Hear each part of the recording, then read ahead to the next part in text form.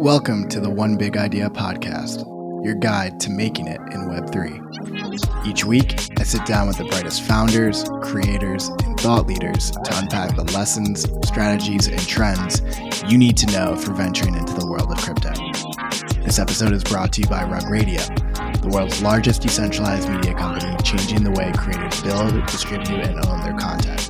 To learn more about this creators first community, visit Rug Radio at www.rug.fm. Hello, everyone. Welcome to this week's edition of One Big Idea. I am joined this week live from London with Toby Lasso. Toby, how you doing? I'm doing really well. I couldn't be more excited to be talking with someone who's such an amazing human being and such an amazing friend. Thank you for coming to London. Thank you for being in my city. Thank you for being here. Well, feeling is very mutual. We met, I guess it's been almost a year ago, in person at least. The first time we met in person was at Art Basel. I still remember Vinny, who was one of your artists, drawing on a mural next to Klon, and then we went and got sushi, and we've been friends ever since. So it's cool. We've been able to traverse multiple places, whether it is here in Miami and LA. We're just globetrotting together, so it's only right. But I'm super stoked to have you on today. Really wanted to dive into Nocturnal, and I'll actually have you kind of give a brief bio description of what Nocturnal is and what you're looking to accomplish there. Yeah, absolutely. Nocturnal is a full suite management company at its core.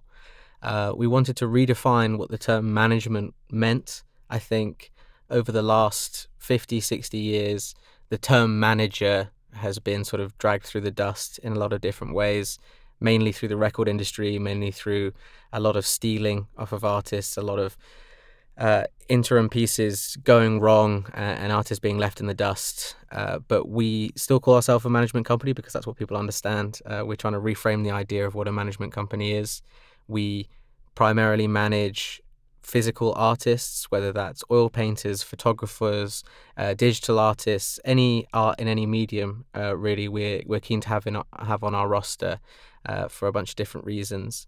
And Nocturnal, as far as I'm aware, is one of the first Web3 based management companies. Bringing on my partner Matt Morgan was a way to try and make sure that Nocturnal stayed rooted in original management. He comes from a background of amazing caliber, working for 10 plus years across music management and at YMU most recently, looking after Amelia de Moldenberg, Reggie Yates, and magicians like Dynamo.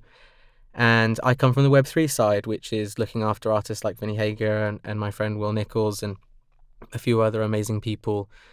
Trying to combine those two things to make a symbiotic relationship across technically Web 2 and Web 3, and finding a way to build together, to use a moniker of the space. Yeah, so we're going to definitely dive fully into Nocturnal and how you got to this point. I'd love to actually take a big step back and kind of give us an overview of how you got into Web 3, what you've done in the space, and then we'll move our way up to present day. Absolutely. So when I was 18, I left to join the army back in England. I didn't know what I wanted to do, but I knew I needed some structure. And I ended up leaving as an officer at 25. And again, not knowing what I wanted to do again, but feeling a little bit more confident in my abilities to enact things that I cared about, my dreams, etc. I moved out to America where my brother was living in California just to figure out what it was that I wanted to do. And I initially thought it was music management, and through a whole bunch of very lucky failures, I ended up in the NFT space, looking at initially coins and getting involved in Bitcoin, Ethereum, and then falling into the beginning of the NFT space. I was very lucky to have a mother who did a fine arts degree when I was growing up. And so I grew up around a lot of art books and a lot of museum visits, and obsessed with pre-Raphaelite art mainly. And when the NFT community started becoming, this burgeoning amazing thing, I was like, wow, okay, my love of artwork and, my desire to manage has sort of come together. And I remember being on a pretty prominent mushroom trip, looking in the mirror and being like, oh, wow, yeah, no, it wasn't music, it's art. That's what I was supposed to do. And I had this amazing epiphany where I was like, yeah, I would love to start managing artists. And so I had that in the back of my head. NFTs were getting more and more popular. I famously minted 5 Bored Apes and sold them all for .2 and ended up in Oh, I didn't know that. yeah. Oh no. Yeah. And I tell it in a way that, hopefully brings a little bit of help to other people who've been in situations like that, where Yeah.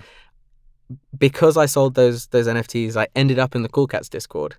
And all of my friends that I know now, a year later, have come through offshoots of that, whether it's the inimitable Andrew Wang, who is now one of the biggest thought leaders in the space, met him in the Cool Cats Discord, or it's Klon, the artist for Cool Cats, who is one of my closest friends and confidants and amazing human beings, or it's Vinny, the first artist that I managed to connect with, get on the phone with, and then convinced to let me manage him. And that's the start of everything leading up to Letters, pretty much.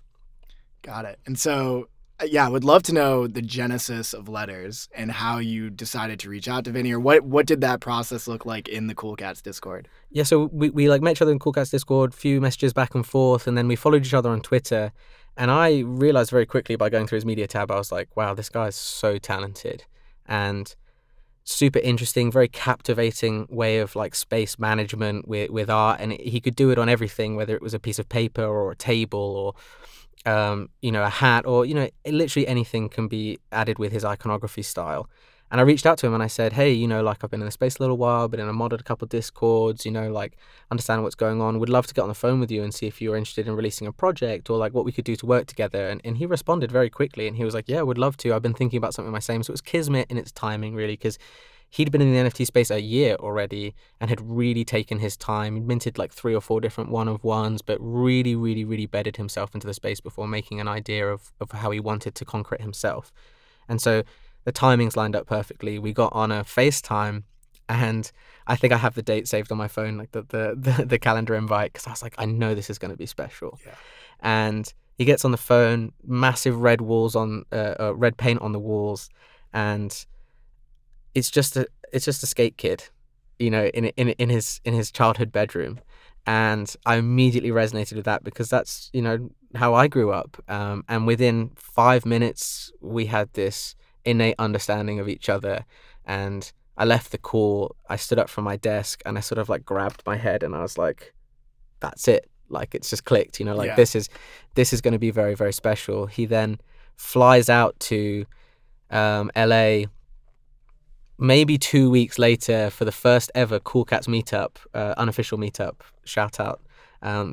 People like Beignet and Kevin F, who set up the first ever unofficial Cool Cats meetup. And he was like, oh yeah, well, I could come out for that. And I was like, yeah, you come and stay at my house. And this guy, like, talk about not meeting people off the internet. this guy flew across the country from Baltimore to LA to meet a random English kid who just moved there to hopefully work on something together. And, from that point onwards, we started sitting down. Like the first day we got there, it was like super close friends already. And he was like, well, what do you want to do? And I was like, well, what do you want to do? He's like, I want to release a project. I was like, how many pieces are you thinking? And he said, 200, 300. And I said, can you do 1,000? Why? Why did you think 1,000? Because I'd just seen what Fidenza did, if I'm being completely honest. Yeah. And at the time, we had 10K PFP projects and we had people releasing one-of-ones.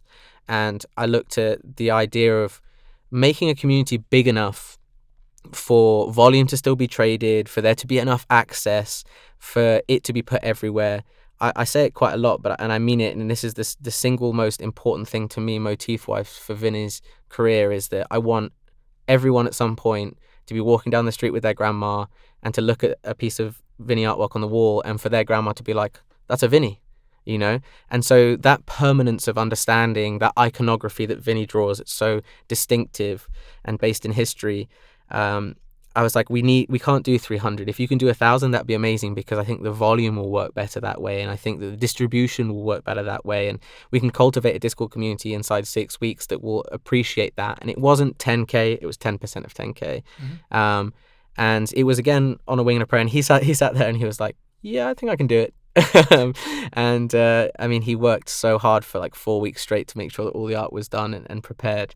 I think it's really served us well, honestly, as a model. And we saw a bunch of people, carbon copy that model afterwards, to great acclaim too. And I think that maybe we were one of the first people to look around that 1,000 collection to make sure that that's a way to sort of stamp your name as an artist.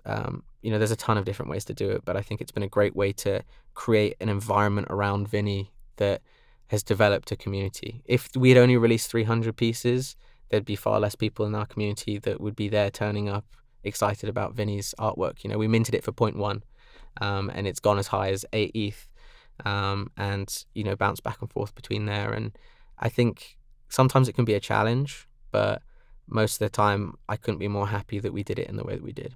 Yeah, and how did you think about? I remember those early days of the Letters Discord. I was definitely in there, and how did you think about cultivating community? Was there any learnings that you took from Cool Cats and your experiences there that you brought over to Letters? Yeah, that's a great question, and the answer is that it's 100% brought over, ported from how we were feeling in the Discord of Cool Cats. Cool Cats in those early days, it was all positivity and excitement and like PG-13 vibes, like we didn't want to meme to that degree where it was almost degenerate level, but we wanted to connect with each other and we wanted to make friends and we wanted to surround ourselves by interesting people and art. And that's why I think you've seen a lot of people who have the same story that we do, we're Cool Cats originally. And so we took things like we never wanted anyone to grind for a whitelist. We took fun competitions. We had a pumpkin carving contest because it was in the month of October. We had an art contest. We had people who were the first 100 have certain roles in the Discord. And those founding principles, well, they seem kind of ridiculous when you say them out loud, but they make a lot of sense psychologically. You give someone a first 100 role in a Discord, you're giving them the moniker that they were the first. They were there. They always own it. They're the foundation of the community. It's the idea of provenance, right? Like in the same sense of like I was the first to own this, or I own this in a lineage of people that are reputable and notable. The idea that, yeah, you were there first, that you found it first is incredibly important. And it also is like both status of being able to show that and display it, and it's like part of your identity, but also you think about just throughout time how you're continually validating the efforts of the community, because it's one thing to show up and be there, and it's another thing for the community managers and the founders of the project to say, oh, we see you and we're rewarding you for these efforts. Yeah, 100%. And I mean, all it is a badge, yep, that you go into the Discord settings and make. And yeah, it means it has so much weight. It means the world to people, as it should. Like that's not me, trying to pie it off. It's me saying that like something so simple can be so important. Yeah. And it's those like small, minute curation points in communities, whether they're on Discord, whether they're on Twitter, that make the difference in these projects and their success. Really, it's all comes down to curation. Yeah, and it's so funny because the NFT itself became a badge, right? Like when you think of how people were, it's not a PFP, but people were using them as backdrops to their PFPs. You got to talk about that. What really became a viral moment, it felt like overnight, all of a sudden, no matter if you had a Cool Cat, a Doodle, a Bored Ape, you just saw all of these letters behind these PFPs showing up everywhere on Twitter. Yeah, and that is glory to the Most High. Our front end developer Dose, who is famed for creating the Crypto Ray Rays. Yep. Shout out the Love Crypto Ray Rays. He had that idea. He said, like people don't want to change their PFP. They're attached to it. It's a Bored Ape, it's a Cool Cat, it's whatever. But what people can do is change their background. And that sort of Vinny iconography made it pop. And he has to be given all the credit because before even Vinny created and finished the collection, he went through and put them behind just the Cool Cat founders pictures in the Letters Discord, and everyone was like, "Wow, that's exactly what I want." That, yeah, exactly. And yeah, it's a really beautiful thing, and I mean, like, it's so early in the chain of NFTs that we look at it and it's like so obvious now, you know what I mean? But it took Dose coming up with it and making it a thing to make it a thing. And then you see projects month after month after month do the same thing and employ the same thing. The goalposts keep moving, the space keeps evolving, and it's as simple as putting something behind a PFP project, but really we're in the Ask Jeeves phase of Web3, Yeah, it's really interesting when you think about this composable nature of NFTs, because there's been all these different experiments, whether it's Danny Cole with creatures and being able to like change the metadata to change part of the face, or even something as like when Adidas went and dropped their tracksuits and all of a sudden you saw these Bored Apes wearing like Adidas hoodies and tracksuits up there. it very much is like into the ethos of, can we add things? Can we manipulate things? What will be the sum of this when you start adding to it? And it really felt like it was one of the first, if not like the first, that at least my time in the space to really do that. And now it's happening, you're right, at a much more frequent rate that we kind of take it for granted that it really wasn't a thing before.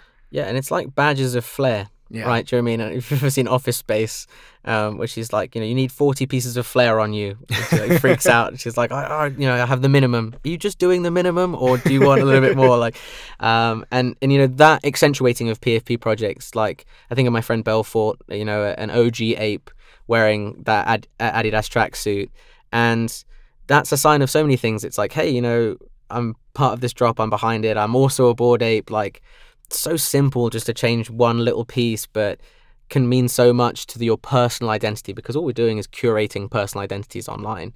And yeah, it's wild. I wonder where it will be in 5 years. Yeah, as do I. And it's beautiful. I mean, you guys just celebrated your 1-year anniversary. Was it last week? Pretty close. It was yesterday. Yesterday. Oh, well, Yeah, congratulations again. Thank you. So pretty wild to look back on that. And I know there was a big airdrop, and people should definitely check that out. I would like to talk about your next project that you worked on as well, Weather Report. For people that were in the space at the time, Weather Report, just to do like a little bit of background, was probably the most anticipated drop up to that point, like in the space. Everyone was talking about it. I'll kind of let you talk through what transpired leading up to the mint, and then we can kind of dive in from there if you want to kind of give an overview of the project and, just leading up to the mint. Yeah, absolutely. So at the beginning of the year, I was already managing Vinny, and through the Cool Cats as well, I'd met Will Nichols, a hyper-talented LA-based photographer with an amazing amount of success in streetwear previously, working with amazing brands, and just a really, really amazing human being. And I sat down with him at the beginning of the year and said, I would really love to manage you, and I'd really love to be a part of this journey with you and build together. And he agreed, and he said that him and his friend Zach, also a Cool Cat, had been thinking about a project, for a few months, and they had a few sketches and ideas about how they want it to be, based around weather and emotion, and that I could come on board and be a part of things and help out in a 3-person founder team. And I was super excited, and so Will and I signed together to work together, and then I was brought on to Weather Report after they had hired this outside artist, a guy named Denton, nice guy. He was working hard and delivering on art stuff. And, this is where the first cautionary tale comes, right? We didn't sign any paperwork beforehand, and that is a huge problem. Like, regardless of whether you're working with your friends or not, always sign paperwork, always understand the deals you were doing. That was everyone in the room's mistake at the time. He worked for us for about a week and a half, creating concepts for his characters underneath Zach's creative direction. When you look at the Weather Report art, in my opinion, it's so entrenched in, LA street skateboarding culture. It has testaments to World Industries characters and that early like flip skateboarding ideal, just like how Zach grew up. Zach grew up in LA, part of graffiti gangs and around people who were doing, very culturally relevant things. And so when I see that art, I see Zach. And he gets on to calls with Denton and is talking over Zoom about how to do this at the head and how I want things to look, and Denton's enacting Zach's vision. And then after a week and a half, there's some negotiation about money and what's going on. I'm removed at this point because I'm on board to help with different areas of things going on, and it's like Web3 strategy and helping and that sort of stuff. And so it turns out that we need to find a new artist, and that they let Denton go, and we need to find a new artist to make Zach's vision again. And we find a new artist, an amazing guy called Sloan Kettering, a fantastic tattoo artist based out of Las Vegas, who comes in and starts drawing the stuff again. And we back to square one, drawing stuff. We'd already released original parts of the artwork that Denton had drawn, and had caught up in this like hype cycle, because at the time people couldn't be more excited about it. It was like such a fresh looking PFP, so communicable across so many different kinds of races and cultures and creeds and everything. And we just get cracking on getting this artwork done. And a week before we go live, Denton comes out of nowhere and releases his own project with 1,000 more NFTs in the collection using the same artwork, and basically releasing at the same time a document saying that we have stolen his IP. It then devolves very quickly into us getting on Spaces, and you know what? I reckon that's probably my fault, because I was like, we need to get on Spaces and we need to talk to the public about this. You were trying to get in front of it. 100%. You know, like I've always lived my life with trying to be as transparent and honest as possible. And I'm like, if you get up there and you speak the truth, then it will resonate with people. And this is where that didn't happen, right? You've got two artists who've had, when I say two artists, I mean Zach and Will, right, who've had their genuine IP and ideas stolen. They were working on this for 4 to 5 months prior to even us putting it on Twitter. And for Will, it's the second time he's had his IP stolen through different ways. And you've got, you know, two people who are heated, who are upset, who are frustrated because we've just read a document that basically defames us as human beings, says that we're the worst people. It's released by NFT Ethics, who, you know, everyone has something to say about. We weren't reached out to for comment. It just came out. And as we all know in the Web3 space, people love to pick up a pitchfork. People love to get angry. People love to get upset. And for me, it was like a weird rock and a hard place thing, because I'm here to support my friends and I'm here to support this project that I believe in and I understand. But I've built my entire life off of respecting artists, making sure they get the lion's share, making sure that I can reframe what management means. And so it was bizarre, because I'm in this position now where I'm being vilified for something that isn't true. And just super tough to deal with, you know, because no matter how loud you scream and shout, was the original Spaces handled terribly? Yeah, absolutely. Were we harangued on stage by people who were actually secretly working for Denton's team? Yes, absolutely. And we're all in on this sort of like wider thing that had been brewing for 3 or 4 weeks that we had no idea about, that completely caught us off guard. Yeah. And so it wasn't a great Spaces. Things were said in a way that weren't palatable to the listeners. I totally get that. But all it was at the end of the day were people trying to protect the things that they've built. And it really took the wind out of our sails. 100%. Yeah, it was a tough day. I remember jumping into that Spaces and you could hear the anger and hurt in Will and Zach's voices, and you coming on and trying to be a voice of reason. And it very much was, I think we saw the worst of the space that day. And even to the fact of like when that Spaces ended, another space to pop up for like to hear the other side of the story. Mm-hmm. It was unfortunate, and I wonder, with a bit of hindsight, or being able to look back now with a bit of hindsight, you know, what would you have done differently? What do you think that says in terms of like a reflection of our space? And have you like, yeah, are there any lessons to be taken away from that experience? Yeah, I think the lesson here is to get your ducks in a row before you go public with things. My initial knee-jerk reaction was like, let's get on a space and let's discuss this, because people want to know the truth and I want to tell them the truth. And then it very quickly devolved into kangaroo court of public opinion, deciding what they wanted to do, and people coming up and telling us that we're the worst human beings in the world.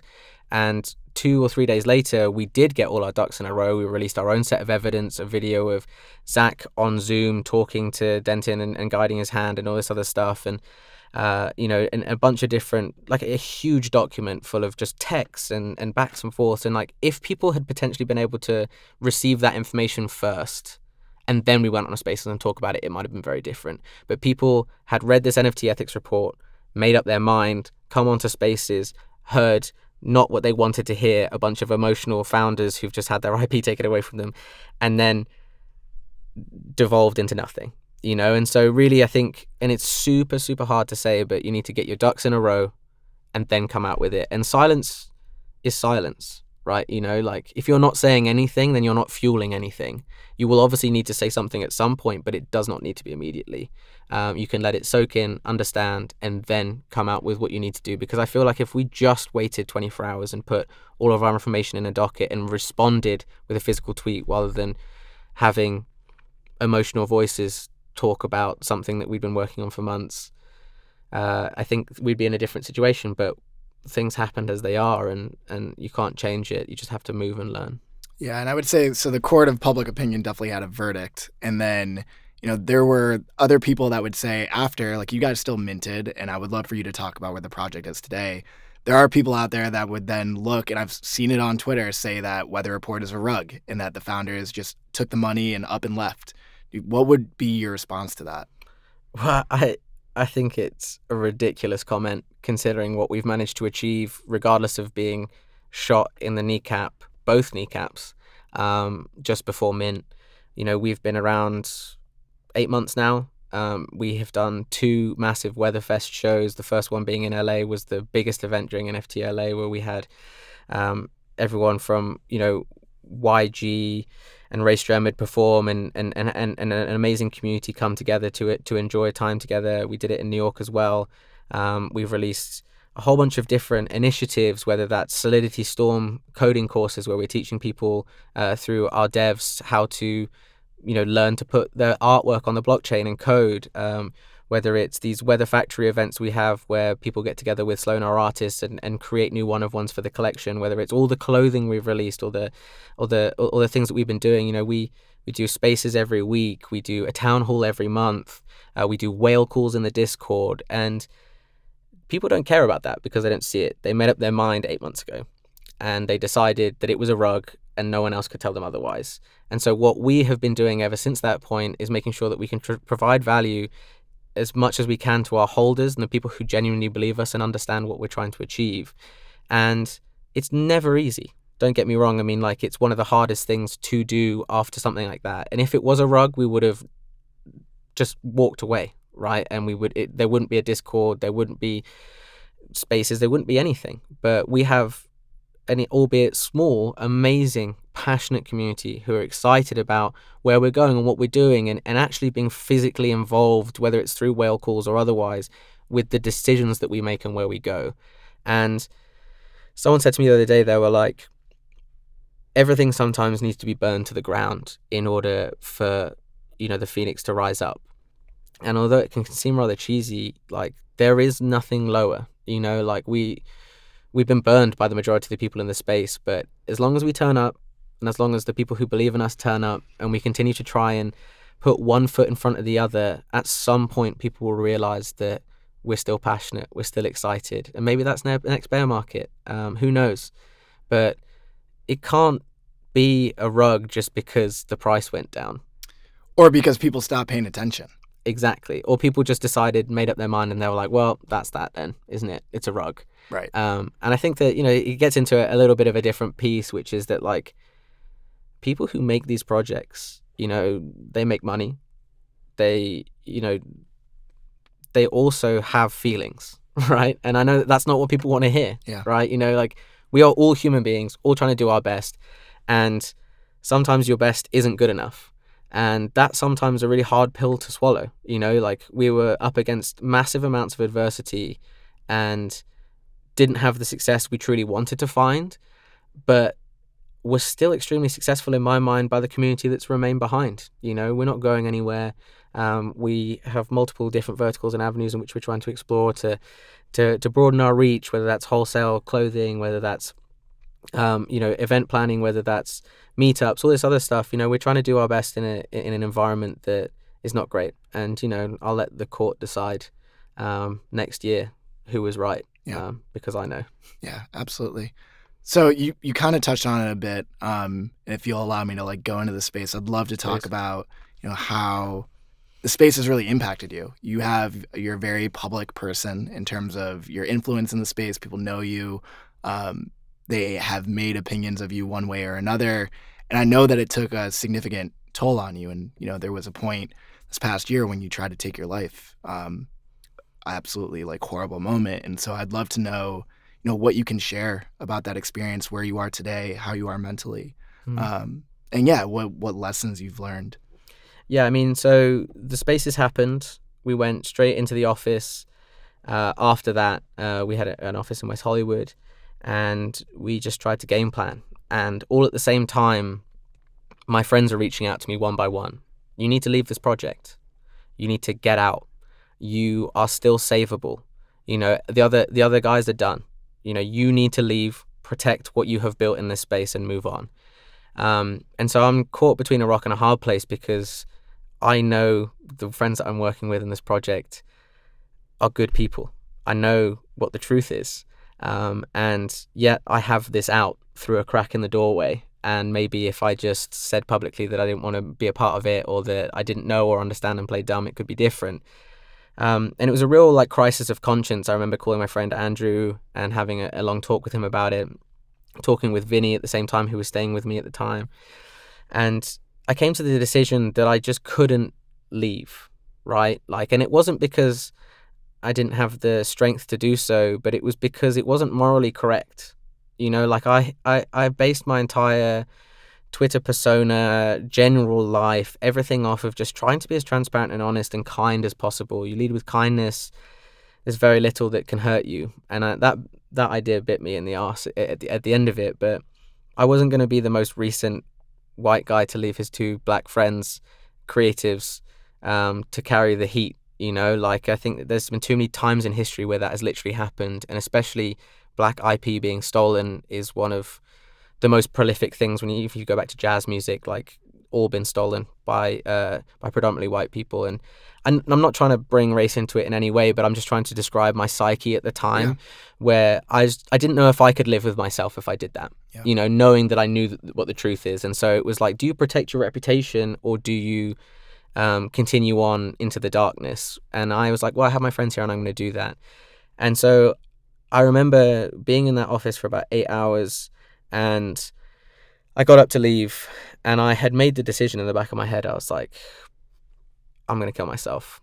And I know that is quite a bold thing to say. And I think I grew up with this idea that, and it sounds ridiculous, and I only say it hopefully that other people can resonate with what I'm saying, is that I grew up with this idea that nothing could truly hurt me because I could always just take my own life.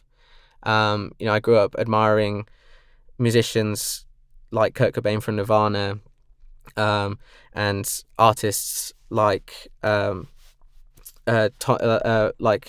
Thompson, and people who've just Hunter S. Thompson took his own life at 67, and just sort of turn the demons off. And when I was younger, I was like, wow, okay, that's a superpower. No matter how bad it is, no matter what people think about you, if you have the capacity to be able to do that, then nothing can hurt you. And that is an incorrect statement. Let me say that straight off the bat. That's what I used to believe.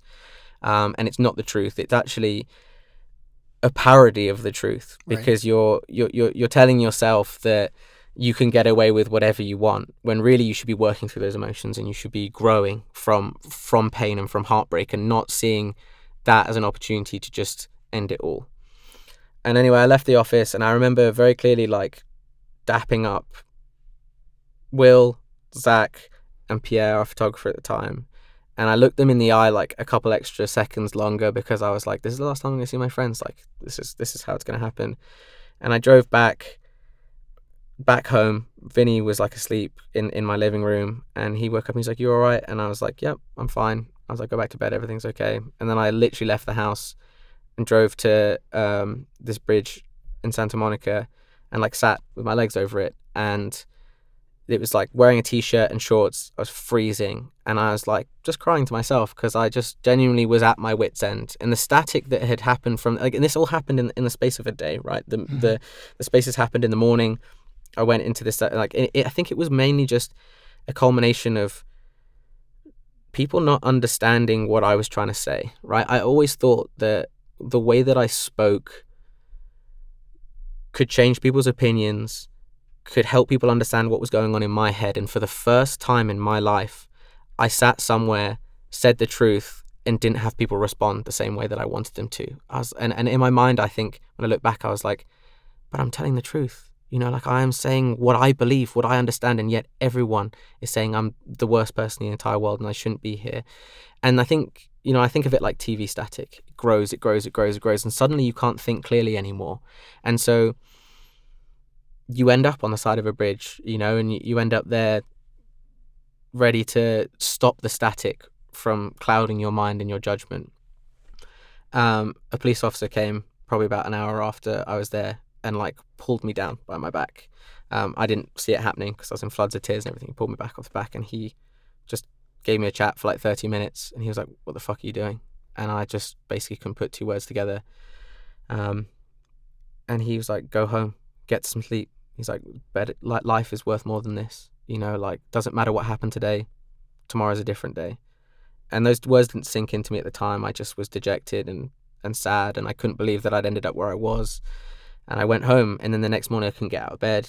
And all credit to Vinny, who literally got me out of bed, called my friends round, took me for lunch, started talking to me, and getting me back round. But it was tough, and that's not to ask for sympathy. That's not to for anything other than just like, I think it's important to talk about how things affect people. Yeah. You know, there's this like wag me culture that is fantastic in ways and toxic in other ways, and I think that's probably Web3, right? Fantastic in some ways and super toxic in other ways.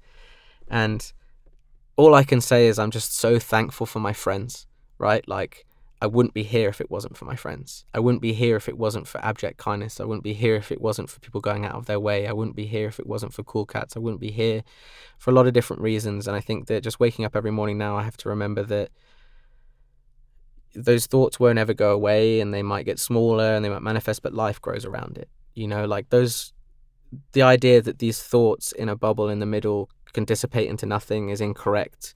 But really what we do is add life around those thoughts, you know, so that they become smaller in perspective to everything else. And yeah, thankful to be here, thankful to be where I am, thankful for my friends, thankful for the support, thankful for the thousands of DMs of people who sent me love and admiration and care and kindness and sent their personal phone numbers and told me to call them.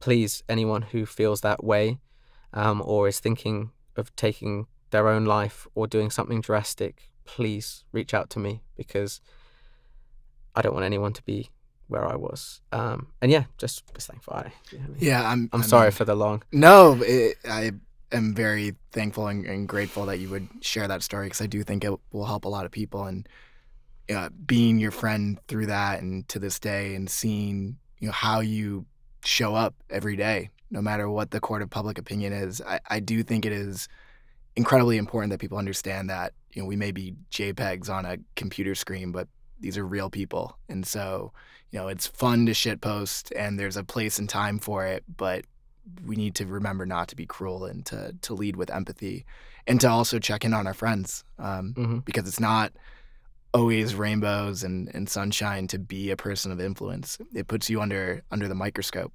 I mean, we were literally having a conversation last night of like, oh, should you mint something that you got? Because if you go to sell it, it's just going to be people, raining hellfire on you.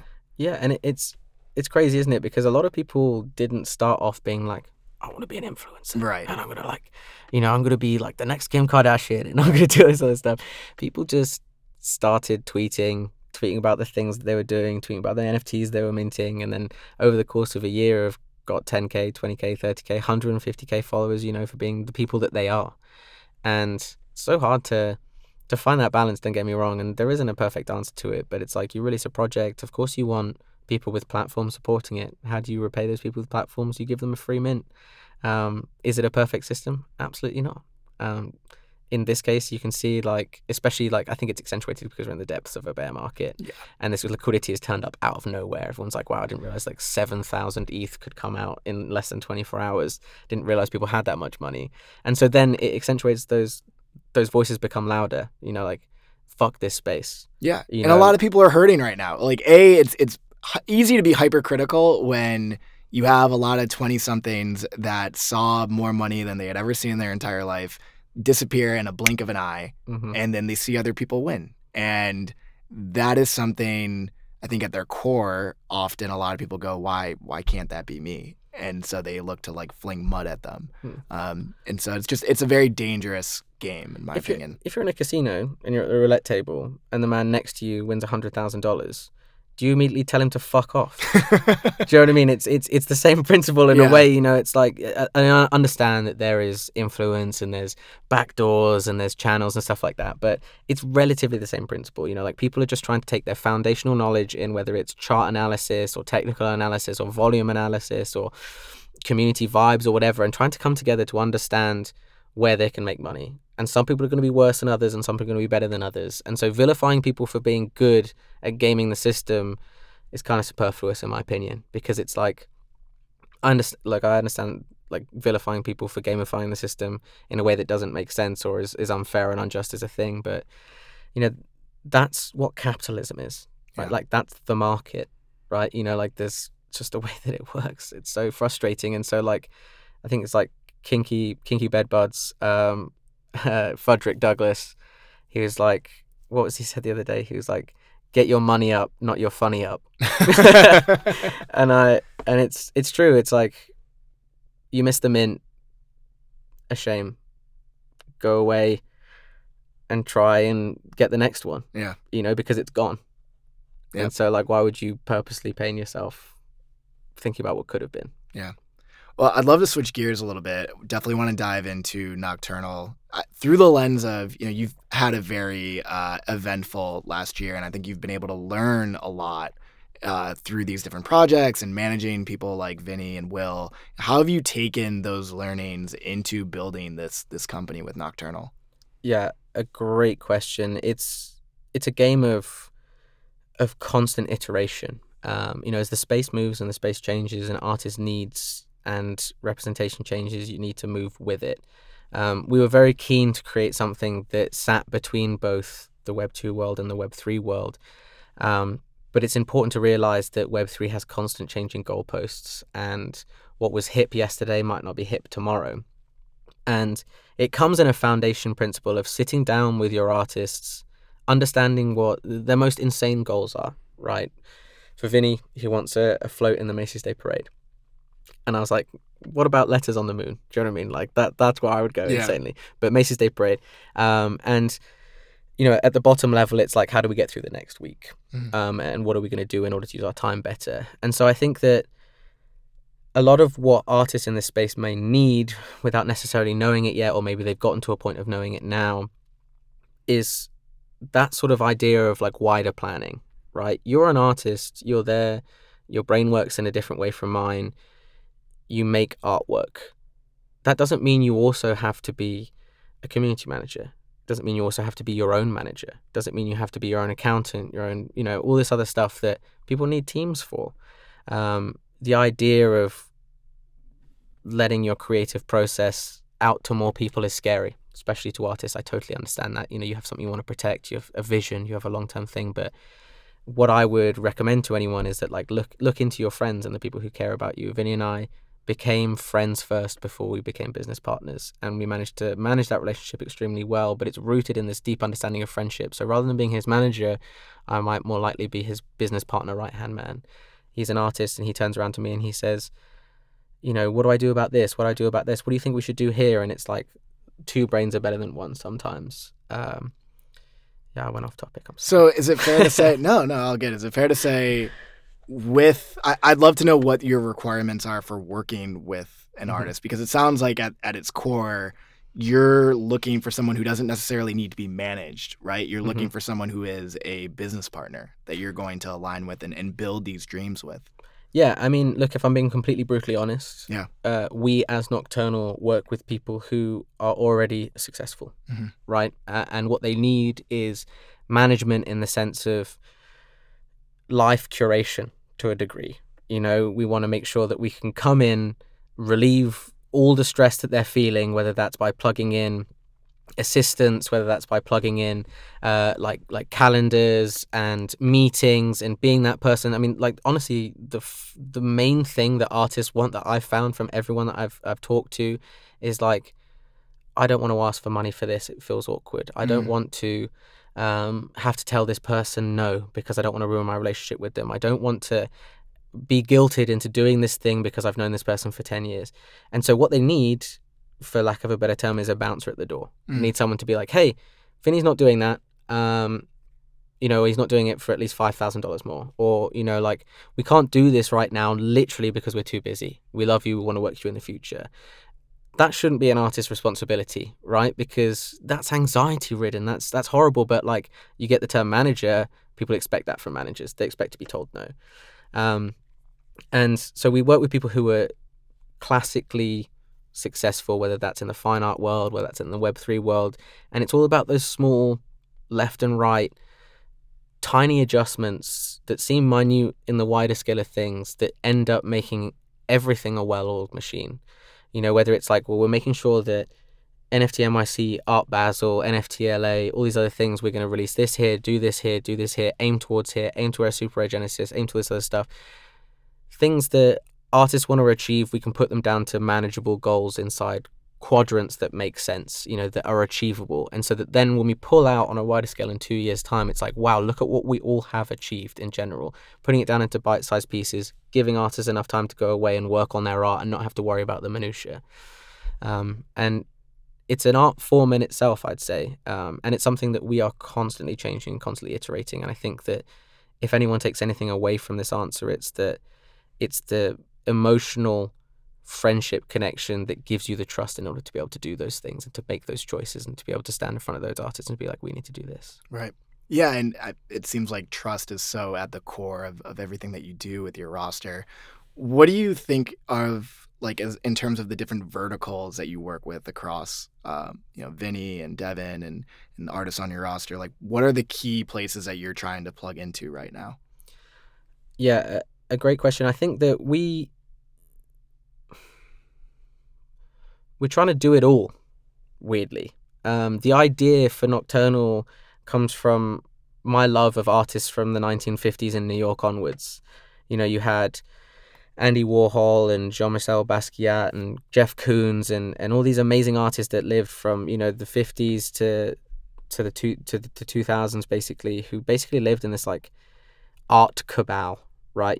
Where no one worked. Some people worked with each other, some people fought each other, some people fucked each other, some people hated each other, some people burned their art, this other stuff. But it pushed culture forward.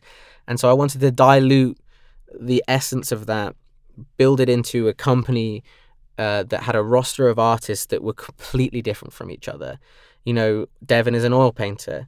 Vinny works in multiple different mediums, whether it's digital art or street art, furniture. Jack Bridgerton's photographer. Will's a photographer. Perrin is an amazing artist that works with both hands ambidextrously and has synesthesia and like adds a whole different like level and element to artists. And you then come to a point where you're like, okay, how do these artists do well in their own lane and their exciting things? What does Devin's relationship to fine art galleries like Christie's and Sotheby's mean to potentially Villy down the future? And what does Vinny's relationship to NFTs and Twitter mean to Jack, who might want to get into NFTs? And what does Jack's relationship to magazine photography and Vogue and GQ mean to Perrin, a timepieces artist? And having this roster that is completely different, based in art and love, friendship if they want it, crossovers if they want it, and sort of creating this like powerhouse of connections across all mediums, not all mediums, but all verticals. And we're still scratching the surface of what that looks like right now, because all of our artists are doing amazing different things. But I do think that while it might be a large task to take on, the benefits of those things will ring true like 2, 3, 4 years down the line, because suddenly in all of these different industries, people have heard of Nocturnal or they've heard of these artists. Yeah, we were talking about this at dinner the other night, the idea of a collective where everyone is able to like learn and grow from one another. And it's not about doing things in isolation as much as it is about building that together. Are there any examples you can give of big initiatives that you've taken on, whether it is with a Vinny or someone else on the roster, of what it looks like to work with Nocturnal? Like, how do you build up someone on your roster? Yeah, a really good question. I mean, am I going to give away the secret sauce here? No, I'm only joking. I mean, I take Vinny for example because, I personally like manage Vinny and started with Vinny, and so I probably have a better way of describing how it's happened in that way. And I think the timeline is shared, but it's also considered. So we released letters with Vinny, and from that point, there's a cash injection, there's a respect injection, there's a statement point as an artist. He's come out in the NFT space. This is the guy. This is the letters guy, right? And then you go, how do we capture this excitement that everyone's seeing in the space around this artist? And so we specifically made the letters project come out 2 days before NFT NYC. So that we then flew to NFT NYC, and every single person who had minted a letter and was at NFT NYC came to watch Vinny do a mural. And that was the idea of solidifying IRL straight after NFT minting. And it was like, we talk about this a lot. It's that like people have the mindset of a goldfish in this space. It's like you can't keep people's attention for more than 2 or 3 days before they move on to the next thing. And so keeping that in mind, trying to reinforce what's happening is important. It's like, why should you hold this thing where you just minted it, the price went up, and now you're coming to NFT NYC and you get to see Vinny in person. He's going to draw on a hat, he's going to draw on a skateboard, he's going to draw on whatever you bring. And then so we've given you an NFT. It's gone up in price because people are excited. You've then flown to New York, which you were going to do anyway, and come to NFT NYC, and you've got to meet Vinny in person. He's got to draw on something for you, and you've solidified yourself as a fan of that artist, right? You're trying to, and this is not us trying to trick people, it's just trying to give people that connection to that artist. Artist being in Discord's great, talking back and forth. Artist being in IRL, even more important. But what we're trying to do is create fans, right? And how do you look after fans? You tell them to turn up with a t-shirt, turn up with a hat, Vinny will draw all over it. Fantastic. It's going to make you far less likely to sell your high value asset.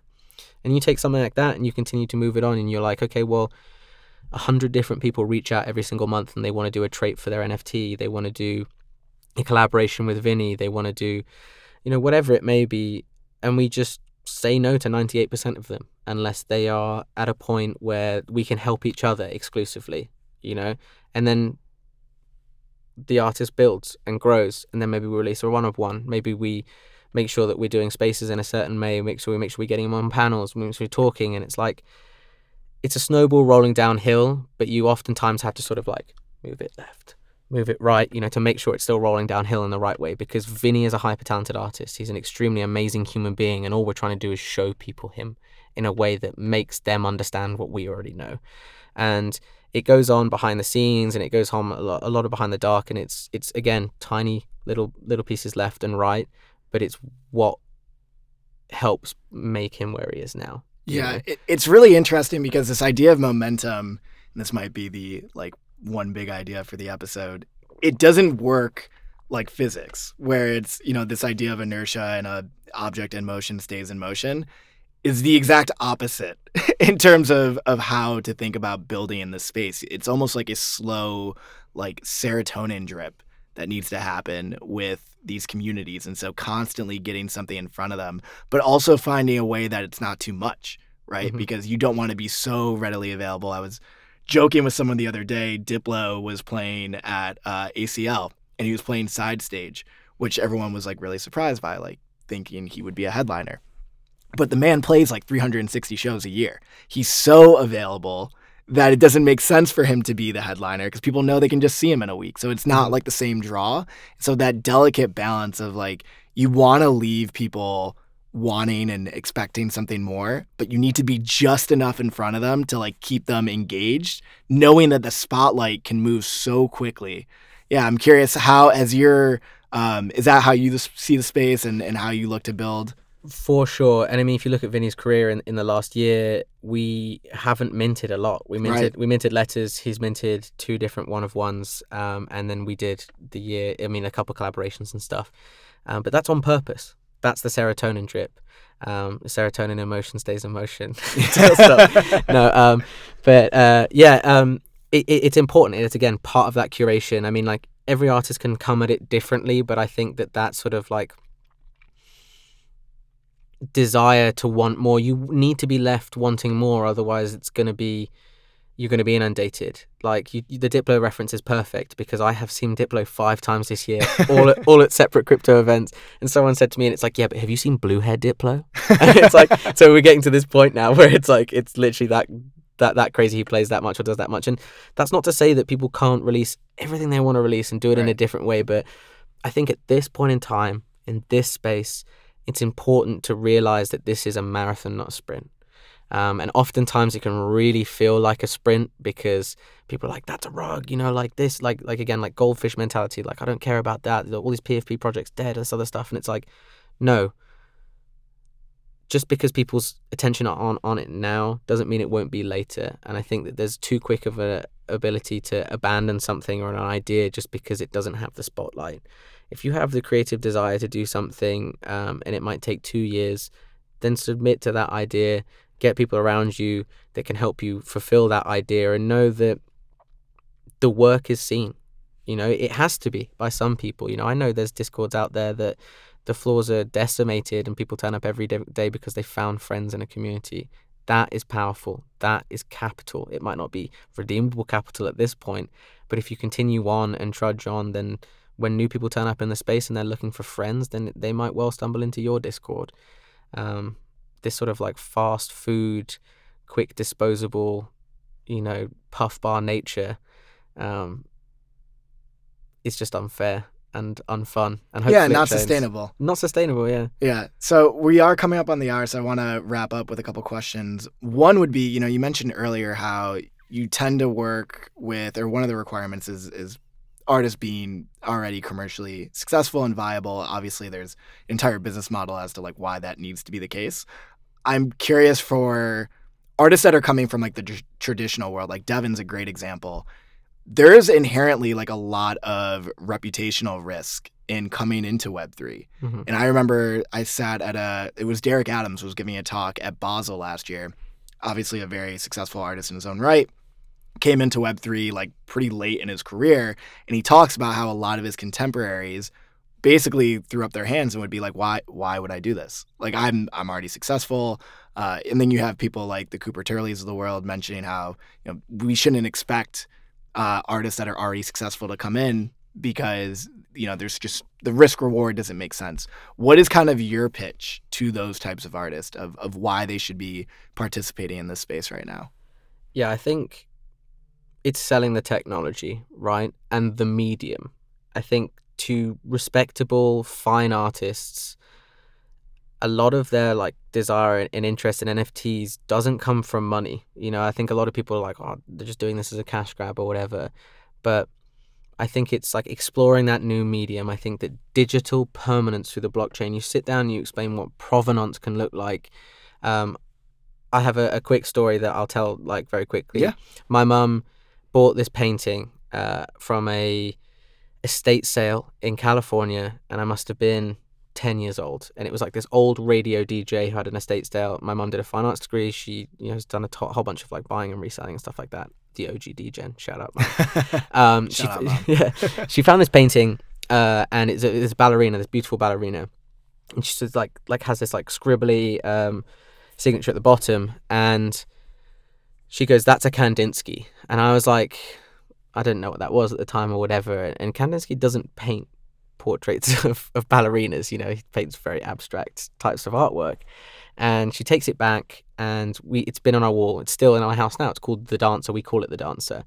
And she sent it off to the Kandinsky Institute, which is an institute of 10 different human beings who are Kandinsky scholars, and they decide whether or not something is real or not, is authenticated. She sent it off. They had it for 2 years, right? They had this entire painting for 2 years. And apparently 9 out of the 10 people agreed it was a Kandinsky and 1 did not. Wow. And so it couldn't get authenticated. And the idea was that apparently there was a period in Kandinsky's life that scholars do not want to appreciate, where he had an affair with a ballerina and he changed his medium up and his art style and everything else like that.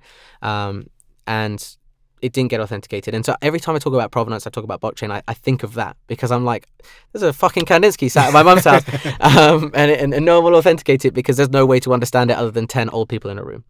And this is different with the blockchain. And when we go back to fine artists, we talk about that stuff, and it's like, wouldn't it be great to sit back in 80 or 90 years and be like, I minted that. I minted it pre-merge. I did all this other stuff. It's like so many different milestones and ways to create permanence. I'm like, well, if there's a nuclear apocalypse and we still somehow have the internet, then your art might still exist. Like there's that thought of the unknown. And so really what we're seeing at the moment is the fine artists who want to enter the space are people who are willing to take that risk, whether it's the risk of, potentially damaging their reputation because NFTs aren't cool or fashionable in the regular world yet, because they believe in the technology in the forefront, and they're like, hey, well, it's cool to be weird and it's cool to be different. And if you can kind of sell that idea of why all these people are here, and all you need to do is look at how many hyper intelligent people are in this space already, then you can come around to finding that a lot of very intelligent and amazing artists don't care about the risk because they care about making their artwork, and they care about putting it on the blockchain, and they care about permanence and provenance and being the first, or being the first of their kind. Amen to that. So we'll wrap it up in the same way that we do with everyone. I ask every guest what their one big idea is for the audience. So before we leave everyone, what is your one big idea? Damn, man. I've been thinking about this for a while. I think, man, I had an answer to this, and now I feel like it sounds contrived and a bit up myself. I think less of a. I think my one big idea is. I don't want to say it.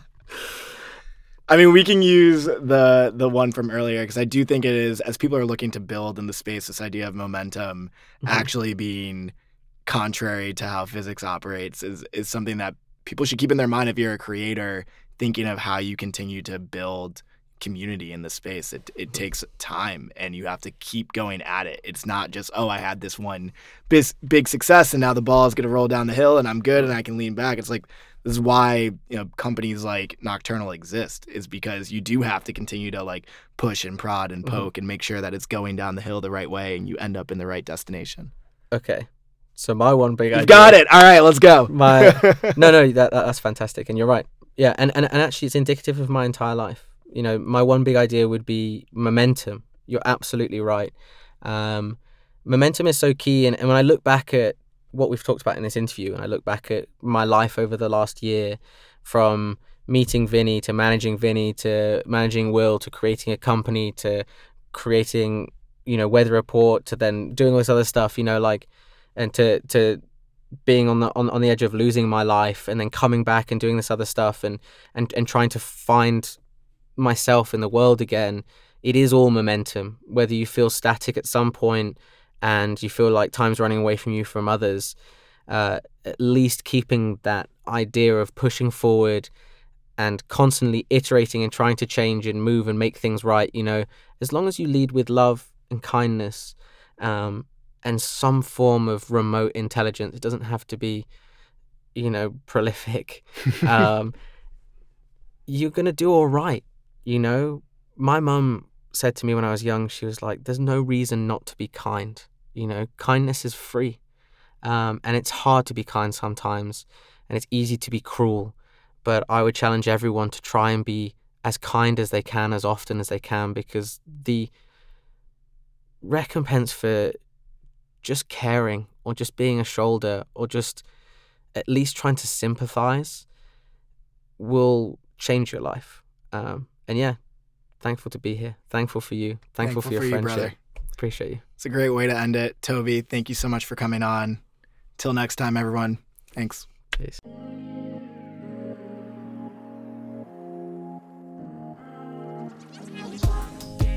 Thanks for listening to this week's edition of One Big Idea. As a thank you, head to onebigidea.xyz to claim your free OG status NFT. I'll be closing off minting after this initial run of episodes, so be sure to grab yours before they are gone. Thanks again, and I'll see you next time.